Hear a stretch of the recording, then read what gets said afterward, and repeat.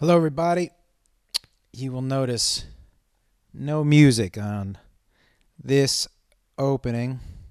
I know some of you are bummed out, but this podcast, and I know because every time I don't do the music, people are like, "Where's the fucking music?" Welcome to Fairly Normal, my friends.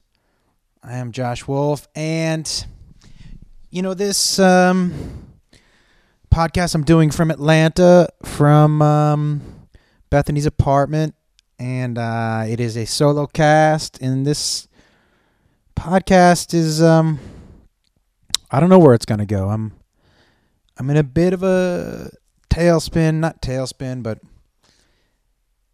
lost a really good friend of mine this past week, and been having a hard time figuring out where to put it. This is almost a year apart, where I lost one of my best friends from high school. And then last week, lost a truly transcendent type of man. It's not very often. It's not very often that you meet your heroes, right, in your life. It's definitely not very often when you can call one of your heroes your friend. And this guy, I was lucky enough to meet him. And college is such a small pocket in your life, and most of those people come in and out of your life, and then you have memories of them, but they don't stick with you. You have friends, obviously, but life becomes life. And you lose track of high school friends, or you lose track of college friends, or people you meet along the way. And it's not a bad thing. It's not a good thing. It's a life thing. You grow and you evolve, and so do they. And a lot of times it takes you in different paths. And that doesn't make your time with them any less important, and it doesn't make them any less important to you, or their impact any different. But this guy stuck with everyone, and it's hard to explain. There are people who. Here's why I believe in energy, everybody. I don't know that I would consider myself a religious person. I am not. In times like this, sometimes I'm jealous of religious people. Sometimes I'm jealous because there's something seems like calming or comforting in being able to say he's in a better place. We'll miss him, but he's with God, and I'll see him again. Like in times like this, I get it. I get why that's comforting. I get why it's nice to have that there. It's not something that I believe, particularly. But I am a strong believer in energy. And maybe my energy is your God. I don't know. I don't mean that like your God isn't real, but maybe we're talking about the same thing. Because let me say this. There isn't anybody in here that hasn't been in a room where everybody was crying, or everybody was laughing, or you could feel a speech. You can feel an energy in a room. Anybody who doesn't believe in energy, look, somebody, you've met somebody who walks into a room and changes the energy, whether it's good or bad. There are people that I've met a first time. They were nice enough, but I tell Beth, I can't fucking hang around with that dude again. Why? Did you feel that energy? That's not good energy. But on the other hand, there are people who walk into a room and change the energy for the better. They have something behind their eyes that makes you want to be around them, that makes you listen to them, that makes you want to be better. And Spencer was one of those guys. It's hard to, he was Look, he grew up in a small town in Texas. Small town. He was a small town guy. But it didn't matter. He was as open and understanding and as transcendent as a person as I've ever met. You know, there wasn't a person in any of the groups on campus that didn't like Spencer Street. I'll tell you something else I learned from him. You know, and there's no way I would miss this funeral. I remember one time in college, you know, doesn't really matter what I was doing, but I know that it was, he was busy. And, he showed up and I was like, man, I know you're busy, dude. You didn't have to come to this. And he said, hey, do you know what friends do? And I said, what? And he said, friends show up. Friends show up. And it's such a simple thing, but yeah, it really stuck with me. Like, I remember one time in college, you know, intramural wrestling was a big deal. And this was a fraternity brother, everybody, of mine. And my fraternity isn't like the big Greek fraternities that everybody probably on the big campuses is aware of. I went to a small school in Texas, in San Antonio. The big national fraternities were not allowed on our campus. Only local fraternities. So there were years when there were only 30 people in my fraternity. Most 30. But because of that, you truly liked everybody. You know, when the word, you know, brothers was thrown around, oh no. Like, to get into this fraternity, you had to get an okay from everybody in the club. It wasn't like a majority. Everybody had to say, yeah, man, in. And so we were in intramural wrestling once, and it was a feisty tournament.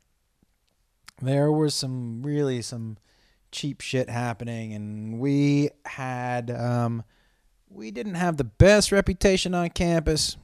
You know, admittedly, there were some meatheads in our 30. And at one point, my little brother was wrestling, and he was about to lose, and the dude who was about to pin him clearly punched him in the nuts.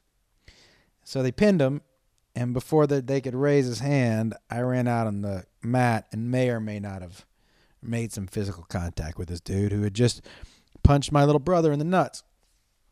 And I would classify what happened next as a melee. It was a pretty all-out brawl. And Spencer was in there, man. He ran right out. And he got in front of me and, you know, was throwing people off of people and, you know, yelling at that other frat and fuck you guys. And so finally gets all settled down, and he had come out and protected all of us and, you know, really been like team us. And then we walked off the mat, and he kind of pulled me aside, and he said that was really fucking stupid. And, you know, he did something to me and said that, you know, only my dad had ever really instilled in me before, which was in public, he had my back 100%. He did not agree with me running out there and making contact with that dude. He did not want a big melee, but as long as shit was going down, you knew what team he was on. And then when shit settled down, he was going to tell you exactly how he felt. Loyal. Anybody ever knew Spencer knew that if you pick up the phone, that dude was going to be there. In a heartbeat. No questions asked. What an interesting guy he was, man. He also was a guy, and I know a bunch of you would probably turn this off by now. This may not be more than 15 minutes, but it is what it is. He was also a guy, very interesting. There aren't too many people who everybody had a story about something they did, just him and Spencer. He made time for everybody to have that one-on-one experience. It was almost like he knew the effect he had on people. He knew that everybody wanted a little piece of Spencer. And he accepted that responsibility. And he was such a casual, natural teacher. And anybody who you've ever met would tell you he made you feel special, but he also made you want to do better. He was never negative. Never, never, never. It was never problems. It was always solutions. And this is a real crushing blow for anybody that ever met him. And I just wanted to, I haven't found a place for it yet. I haven't cried. I feel like, this happened last year with my friend Matt from high school. I didn't cry until I got to the funeral. It's weird. I think the healing will come, but I think it'll come when I'm around everybody who knew him. It's hard when you are for a couple days just around people that, they want to empathize with you, and they're there to talk to you. Like Beth is there to talk, but it's hard to share Spencer stories. It's hard to tell everybody what somebody means to them without them having some sort of context. So I think the services will be really cathartic for all of us. And I hope to go there and hear some stories I never heard before, and hear some that I've heard a million times. And I just don't. I've been off social media pretty much, just checking in a little bit from time to time, but it's hard to really wrap my brain around this one. This is one of those ones where you wonder why. And then you realize that you have very little control sometimes. This was a freak accident. This was a freak. I don't want to get into it because I don't know what's been released publicly, but it was sudden and freakish to one of the healthiest dudes you've ever come across. And I hope I figure out a way to find a place to put this, and find a way to continue to lead my life in a way that he would approve of. I don't know. I don't even know exactly what to say or if there's anything else to say. I just want to...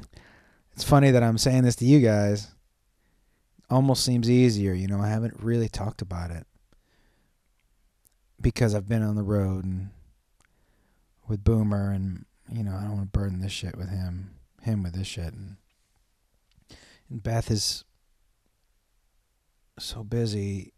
Not that she wouldn't have time for me, of course she would, but she's directing her movie, and I don't want to burden her with that. So I've just kind of held on to a bunch of stuff. But this is a dude who really taught me how to be a man. There aren't too many people in my peer group now, that I can say that about. He taught me how to be a better person and be an accountable human being. And his absolute positive attitude, his permanent smile, his all-inclusive arms out to everybody is something that I really left college knowing that I wanted to emulate.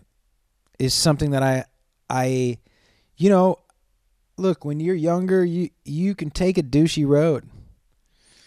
And I think he really helped steer me off of it. And I don't know that I could ever repay him.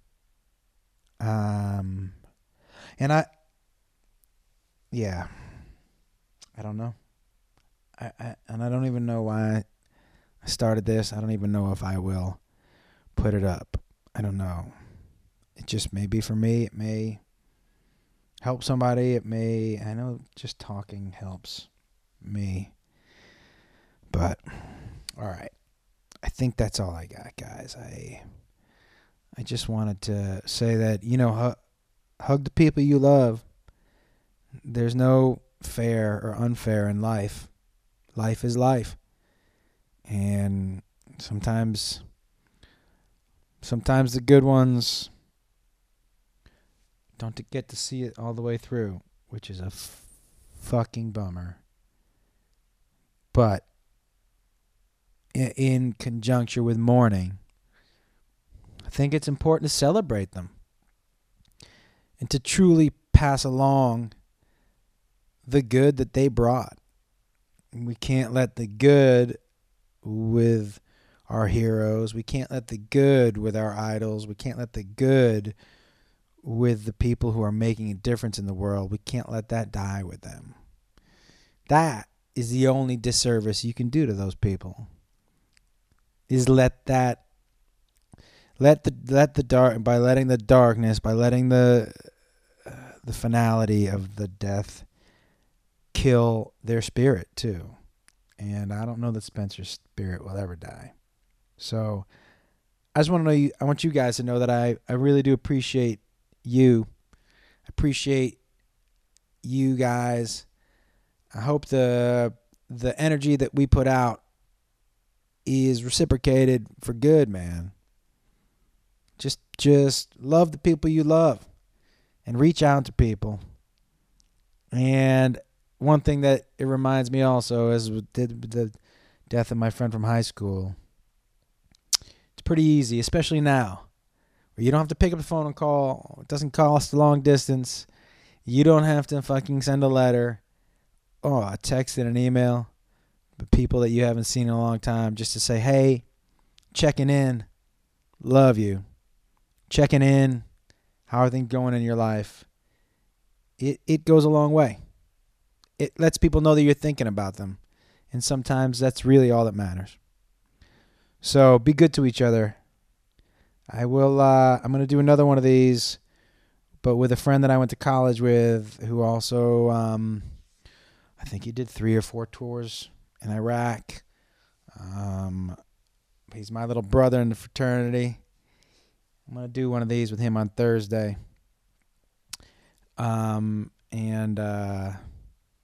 Yeah, that should be an interesting one. You guys will probably hear some stories you definitely haven't heard before. And that's it. All right, guys. Love you. Love you. Be good to each other. Love you, Spencer. Okay.